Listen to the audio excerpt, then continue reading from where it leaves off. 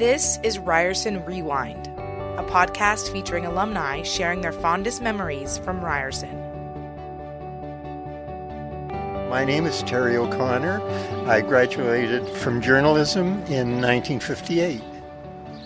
We're in the Quadrangle, which is a beautiful, quiet place in the center of the city, and it has memories for me because Ryerson was entirely located in the Quadrangle when I was here, and the Quonset hut that I went to school in was down at the south end, looking out on Gould Street and the O'Keefe Brewery.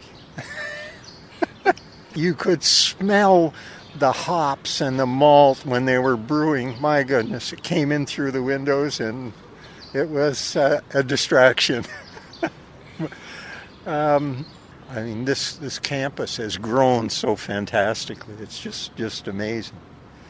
Now it's spread north, east, south, and west. You know, that surprised me because back then I thought if it grew, where would it grow? There didn't seem to be any place for it to go outside of. I mean, this square was fenced in. There was an iron spike fence all around it.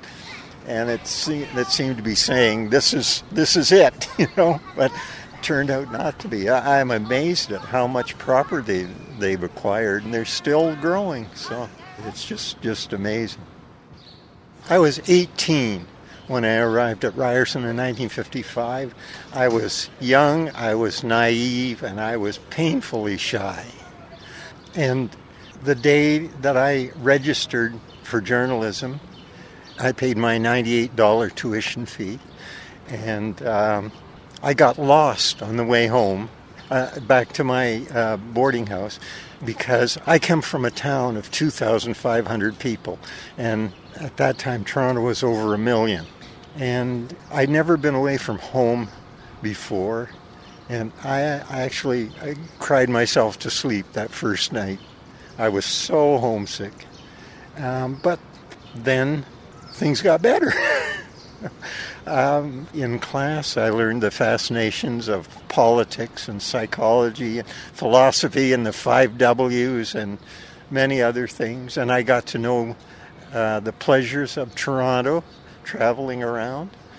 It was a wonderful time. And I made friendships that have lasted to this day. I met Barry Zwicker, who had come from out west. I met him in first year, and we became friends really quickly. And then after graduation, we worked in separate cities, and then we both got jobs in Toronto at about the same time. So we rented a room together for 3 years until I got married, and Barry was the best man at my wedding.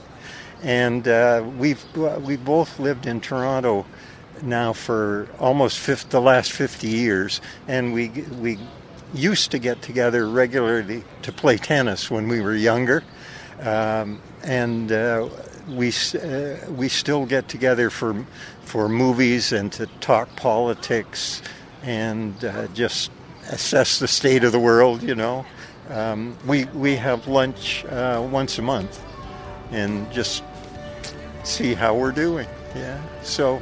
The whole thing, the whole 3 years was just really changed my life for the better, for the much better.